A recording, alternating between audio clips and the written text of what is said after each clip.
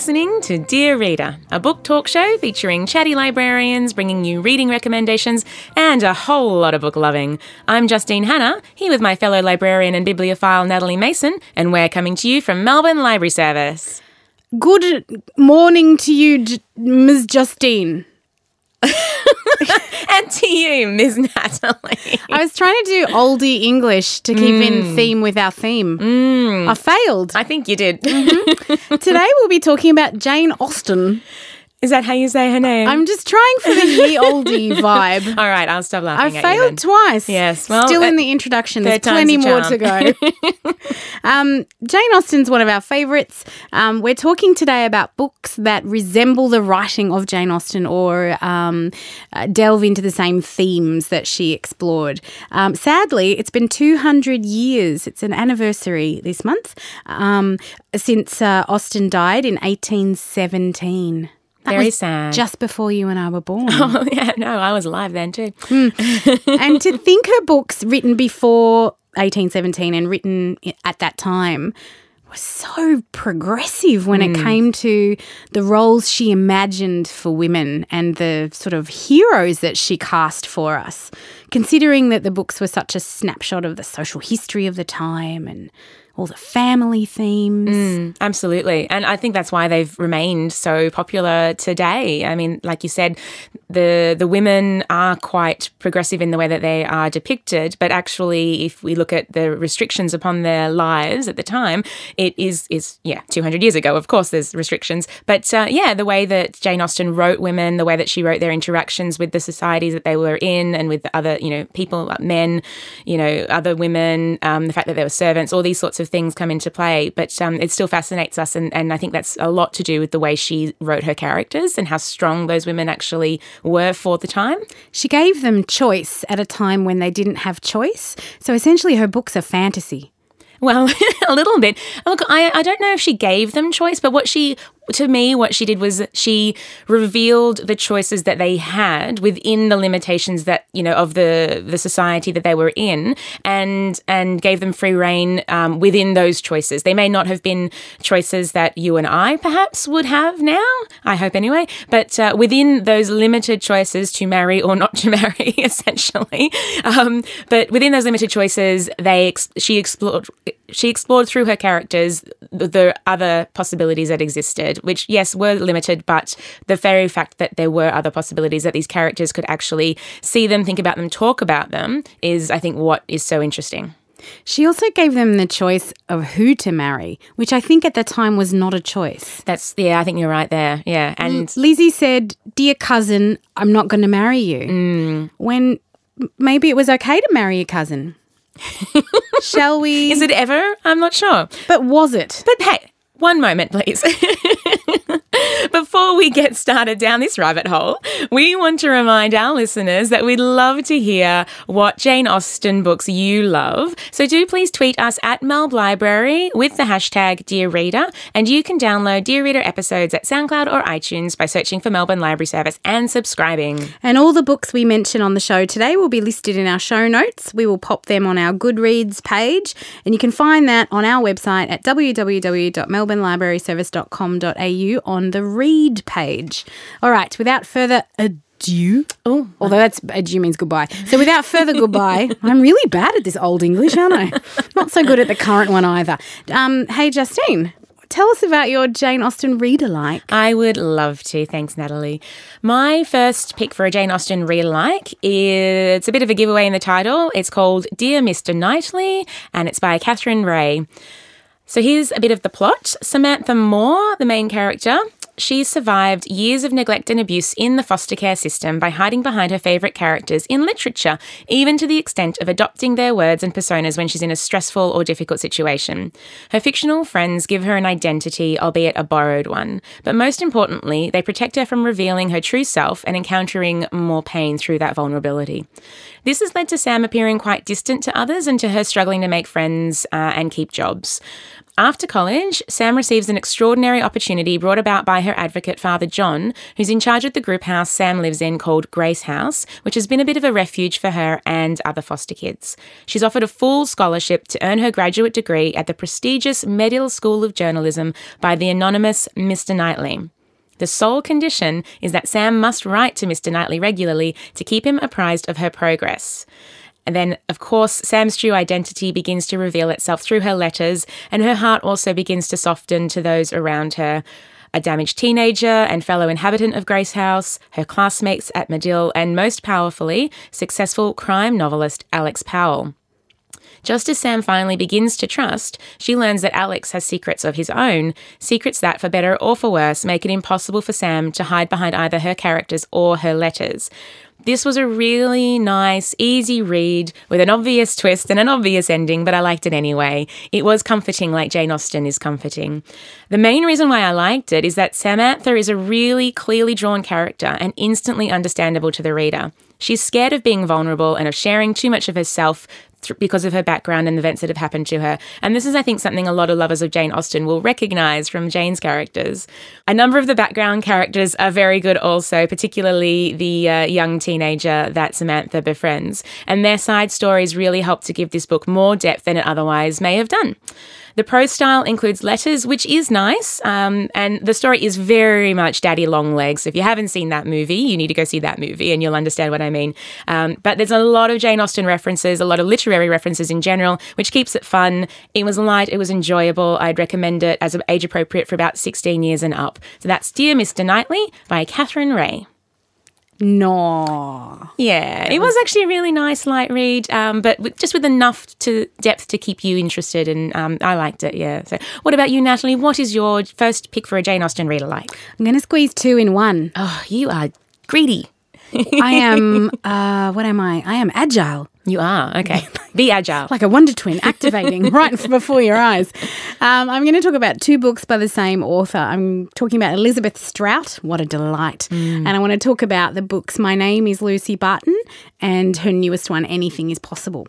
Elizabeth Strout is a master writer of the domestic. She writes about home and place and belonging and family. And those themes come out so strongly in Austen books that if those are the sorts of things you like to read about, then you will find yourself at home with Elizabeth Strout.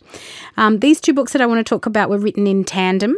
One is a novel and one is a short story collection, and they both draw on the same characters that live in a small town in the United States. And both books reverberate with themes of love and loss and hope and redemption, and that some people, quite frankly, never change. Bit of that too. Always interesting to read about. In My Name is Lucy Barton, the novel of the two, Lucy, the main character, is recovering in hospital, and her mother, who she's not spoken to in years, comes to visit her. So it's a bit of an estrangement coming back together.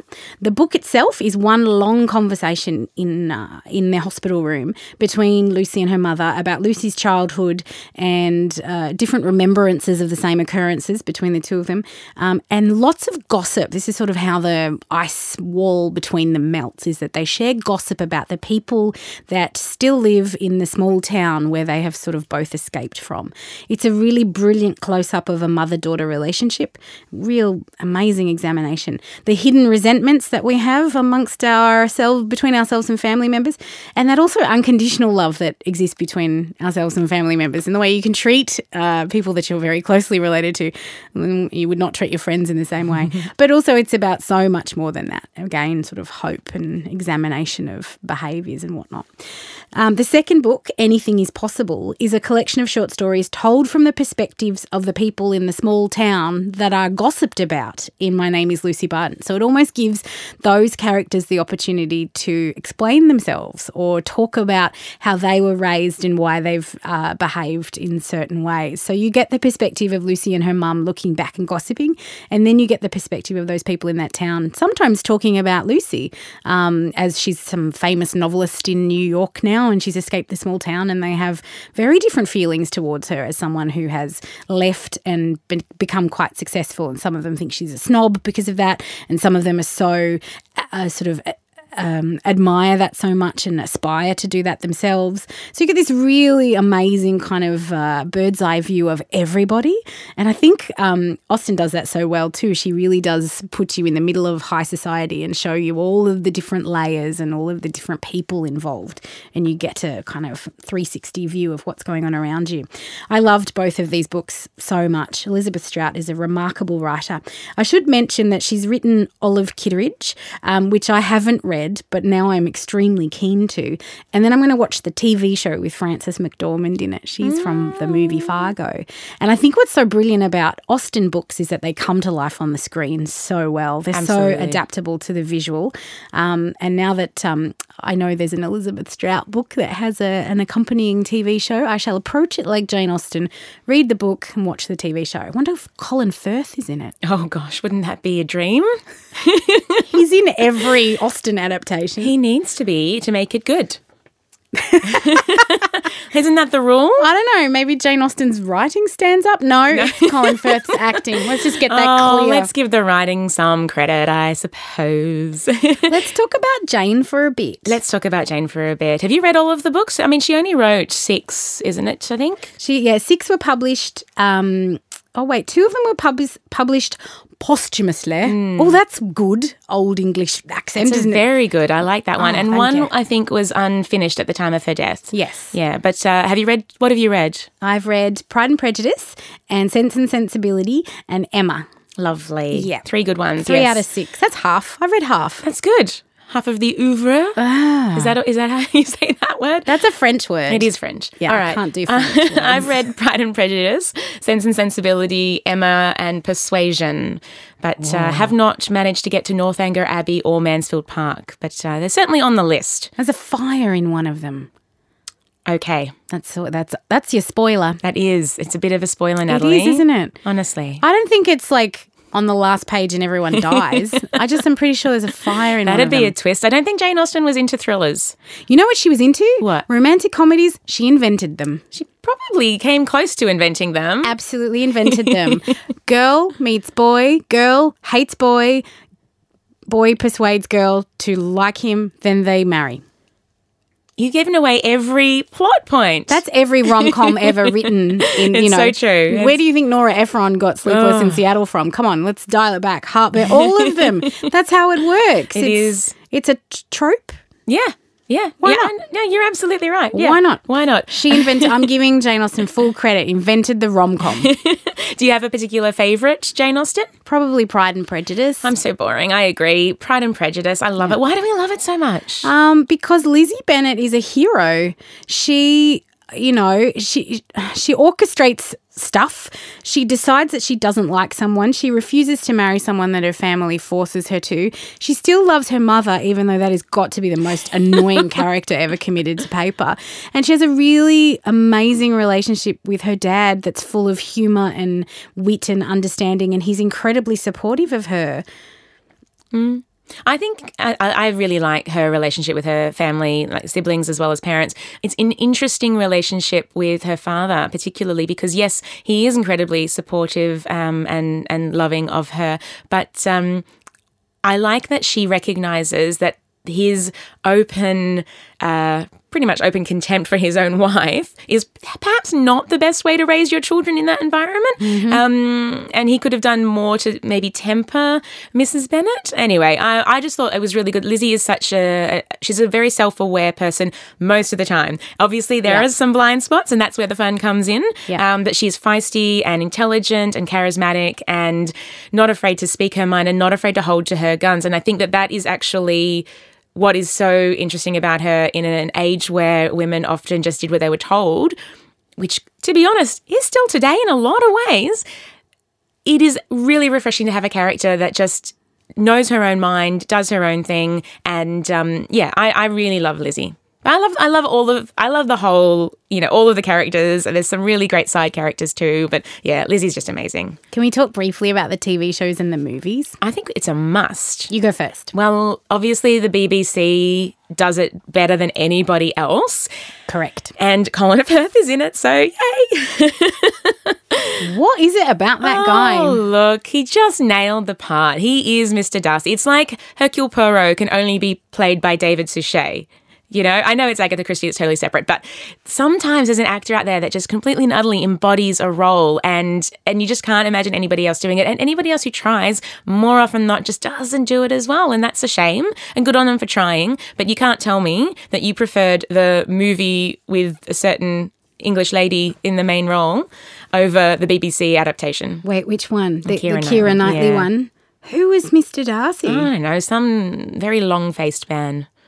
He was probably a very good actor, but not attractive. And Mr. Darcy needs to be attractive. He wasn't Colin Firth. He was not Colin Firth. I can't remember. Anyway, and there's also Emma with Gwyneth Paltrow. I didn't mind that movie. I still prefer the BBC. I actually do own all the BBC productions on DVD. Even for the books that I haven't read, I own the BBC adaptations. But anyway, yes, I didn't mind that particular movie.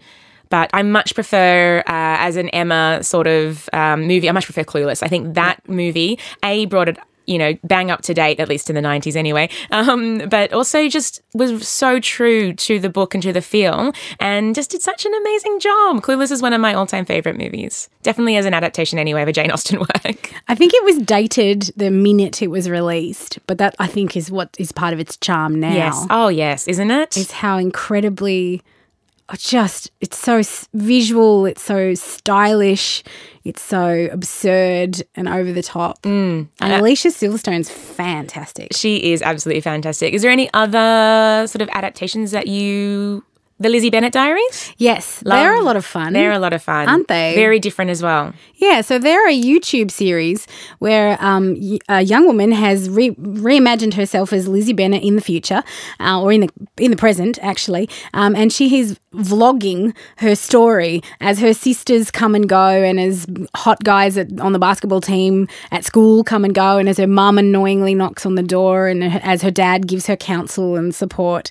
But she's essentially complaining about everything that's going on in her life, telling the Pride and Prejudice story in a very modern way. Very modern way. I love that it's been translated, but it's also across multiple formats. It's not just the vlog. I think there is a blog as well. There have been books put out. Anyway, I just love the multiple formats way of presenting a Jane Austen story, and the fact that these issues are still relevant and are things that women talk about. And anyway, I love the Lizzie Bennet Diaries. They're coming of age stories, really. And first love and falling in love and learning yourself, learning, your blind spots and things like that. Yeah, it's really good. Another movie that I love, which isn't an adaptation but it's a story of Jane Austen, is Becoming Jane. I really, really, really like that movie. And in fact, I did read another book called First Impressions. I can't remember the author, apologies, but that was a fabulous book which went back in time. So it was modern day bookseller with a mystery on her hands, loves Jane Austen, and then a couple of guys that are very similar to Wickham and Darcy. And then back in time, to Jane Austen and to her story, and it's a completely fictional story, but absolutely lovely. And I really quite like that. And then it made me think of that movie Becoming Jane, which I really, totally different again, but I really liked these sorts of, this might have been how Jane was inspired to write Pride and Prejudice is because of an episode in her own life or something like that. I just really like that. Yeah. What about the Austen Project, where contemporary writers are rewriting Austen books, like one of my favourite books of last year that you didn't like? It's terrible. Yeah, right. Interesting you should say that, because you're wrong. The book I'm talking about is Eligible by Curtis Sittenfeld. It was terrible. It's one of many books that are being rewritten and given a modern twist on a classic tale. Look, I think it's a lovely idea, the Austen Project, but I also think, why bother? I mean, if it's something you want to do and it comes up naturally and as an author you feel doing that, but to actually sort of go out there and source authors to write like Jane Austen and basically tell the same story. At least tell me a different story. I don't know. It's a publisher's project. Well, that's why it's not good. No. It needs to be the author's project. Yeah, I want to sing the song by Prince called Controversy, but nobody wants to hear me sing it. I just think that when you come up with an idea like this, yeah, it didn't do it for me, and I certainly did not like Eligible. Loved it. Yeah. Great. Loved it. Shall we talk about our next read alike? I dare you to follow it with another review. Dare you. And in this case, darers don't go first. You actually have to go first. Take it away. Well, my second suggestion for a Jane Austen read-alike is called Match Me If You Can by Elizabeth Phillips. What a pun. It's such a great title, isn't it? It's part of the Chicago Stars series. It's number 6, although I actually read this book before any of the others, and it does work as a standalone, but I can guarantee you'll want to start reading the rest of the series and start discovering the other stories before you're even finished with this one. Yeah, it's a brilliant series. Heath Champion is an American football agent often referred to as a shark. Annabelle Granger is the girl least likely to succeed. At least that's what she thinks. Annabelle's endured dead-end jobs and a broken engagement. Even her hair is a mess. But that's going to change now that she's taken over her late grandmother's matchmaking business. All Annabelle has to do is land the Windy City's hottest bachelor as her client, and she'll be the most sought-after matchmaker in town. But why does the wealthy, driven and gorgeous sports agent Heath Champion need a matchmaker, especially a redhead screw-up like Annabelle? True, she's entertaining and she does have a certain quirky appeal, but Heath is searching for the ultimate symbol of success, the perfect wife. And to make an extraordinary match, he needs an extraordinary matchmaker. Soon, everyone in Chicago has a stake in the outcome and a very big question. When the determined matchmaker promised she'd do anything to keep her star client happy, did she really mean anything? If Annabelle isn't careful, she just might find herself going heart to heart with the toughest negotiator in town. I really, really, really enjoyed this book. I've reread it a number of times. It's just such a fun romp of a romance. Annabelle and Heath's relationship actually develops relatively slowly for a romance. So throughout the story, they have a bit of tension. Falling in love with your client shouldn't be a thing to begin with, so they both ignore their feelings, but that just sends the tension skyrocketing, and it's a really, really great plot point. This book made me laugh out loud. There's one particular paragraph that you'll get to and you just won't be able to stop snorting with laughter. It was seriously funny. I'm not going to tell you about it though. It was too funny. It is lighthearted, but the plot had, again, enough oomph to keep it from being pure fluff. Annabelle is a really feisty main character who won't accept anything less than what she deserves from a Heath, which reminded me a lot of Elizabeth Bennet. And then there's a side plot of Portia, Annabelle's competing matchmaker, and Bodhi, Heath's go-to guy, which is a really wonderfully contrasting, sweet and compelling story. Given it's a matchmaking story, you can liken this to Emma, of course, but the characters also read like so many other Jane Austen characters, with really wonderful, strong, feisty women and gorgeous, handsome, arrogant men. It's a lot of fun, and I recommend it to any Austen lovers out there. That's Match Me If You Can by Elizabeth Phillips. A delight. An absolute delight, yes. Now you, Natalie, what is your second Austen read-alike? I read Bridget Jones's Diary by Helen Fielding for the first time ever. Oh, dear. That's my review. That's it. Wrap it up. Okay, so Bridget is a 30-something single woman who all her friends are getting married. She has a crush on her boss, which is ridiculous and unrequited. She's scared she'll never get married. And there's a bit of pressure from her family as well. So she's looking for the great love of her life in her own special way. She is clumsy and awkward and says very silly things at inopportune moments. So I could be describing myself.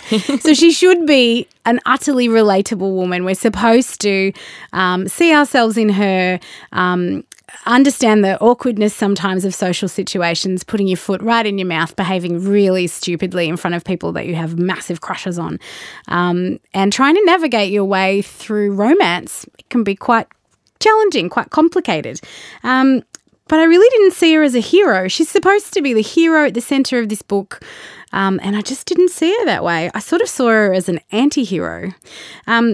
And if she's supposed to be a Lizzie Bennet, Lizzie was headstrong and unforgiving and self-possessed, entirely unself-aware, but very certain of how she felt and what she thought and would just mouth off about it. I guess that's a similarity.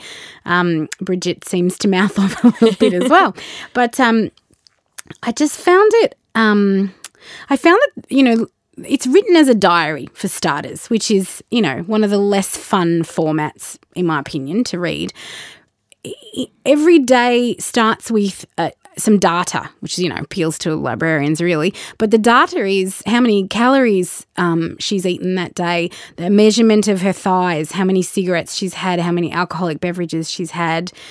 I just find that stuff so unimportant. It's really not great data. There's got to be other data sets you could be collecting on a day-to-day basis that might be interesting for a reader. I just found that stuff really insipid. And there's a touch of it, and I don't know if it's just that it's been a long time since it's been out, but I felt a little like I was fat shaming. Not into that, Bridget. Not into that at all. Her focus is on how she looks and her appeal to other people, and that's actually unimportant in the scheme of things. But, I'm reading fiction and I'm clearly reading far too much into it. I found myself wanting to be Bridget's conscience at some times and give her some life advice. Again, not what you should be doing when reading fiction, but I just found myself so wanting to fix things or get in amongst it and just make it less shuddery, but it's as shuddery as it wants to be. And that was my review of Bridget Jones's Diary by Helen Fielding. It's totally up the Austen alley, but not the best. I think I read that book ages ago. Like you said, it's been out for quite some time. 20 years, I think. Yeah, and I think of it, it's very of its time as well. But it's, I remember reading it and the movie is better. And also the movie has Colin Firth. We did not mention Bridget Jones's Diary in the movie chat we just had, but we should have, because it's better than the book, in my opinion. And there are some movies that are better than books. I disagree with that, because the book is really, and the film too. But Colin Firth is the quintessential Darcy. Yeah. I think that's why we have banging on about him so much. Obsessively. But also the character of Bridget Jones. Yeah, help me like her.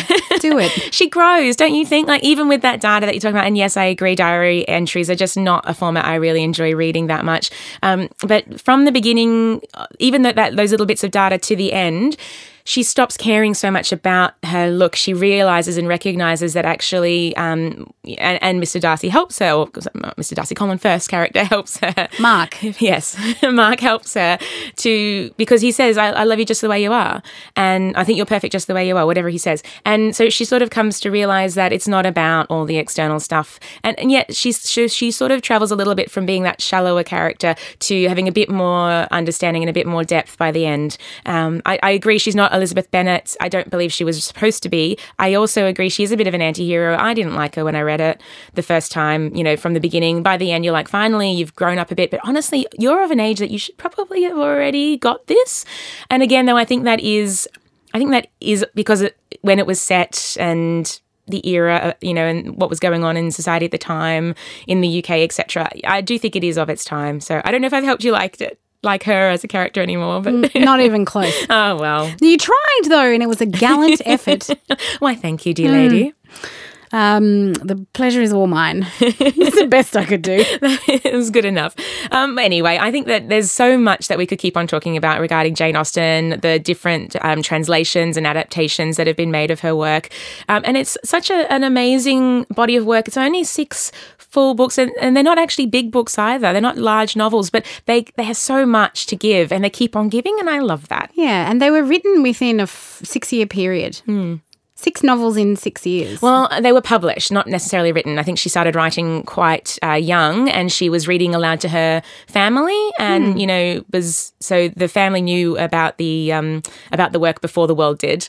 But yes, yeah, I think she's just got it's such an amazing thing to think of now, looking back 200 years, a woman writer, again, not the norm, and for her to still be lauded as much as she is 200 years after her passing, I think is pretty amazing. And don't forget too, there's an exhibition on at Library at the Dock all about Jane Austen and really celebrating her work, and it's a really interesting one. There's a lot of different tech involved, so if you have a moment and you're in Docklands, or you just want to go to Docklands, because who doesn't, head on down to Library at the Dock and check out the gallery there while well. It's still up. That's the Jane Austen exhibition. But I think we should wrap it up unless you have any final thoughts. Those were my final thoughts. I was just thinking about Bridget Jones and it rendered me speechless. When does that happen? Never, actually. All right, then, that's our show. You can read our show notes, including a list of the Jane Austen readalikes we discussed today on our Goodreads page, which you can find on our website at www.melbournelibraryservice.com.au and on the read page. We'd also love you to tell us what you've been reading, Jane Austen related or not.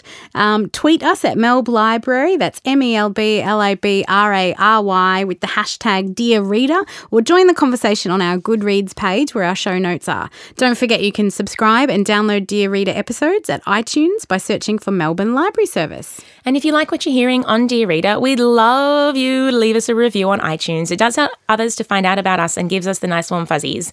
The amazing music on our program is by Ben Mason. Check out more of his music at www.benmason.com.au. And until next time, dear reader, thank you ever so for listening.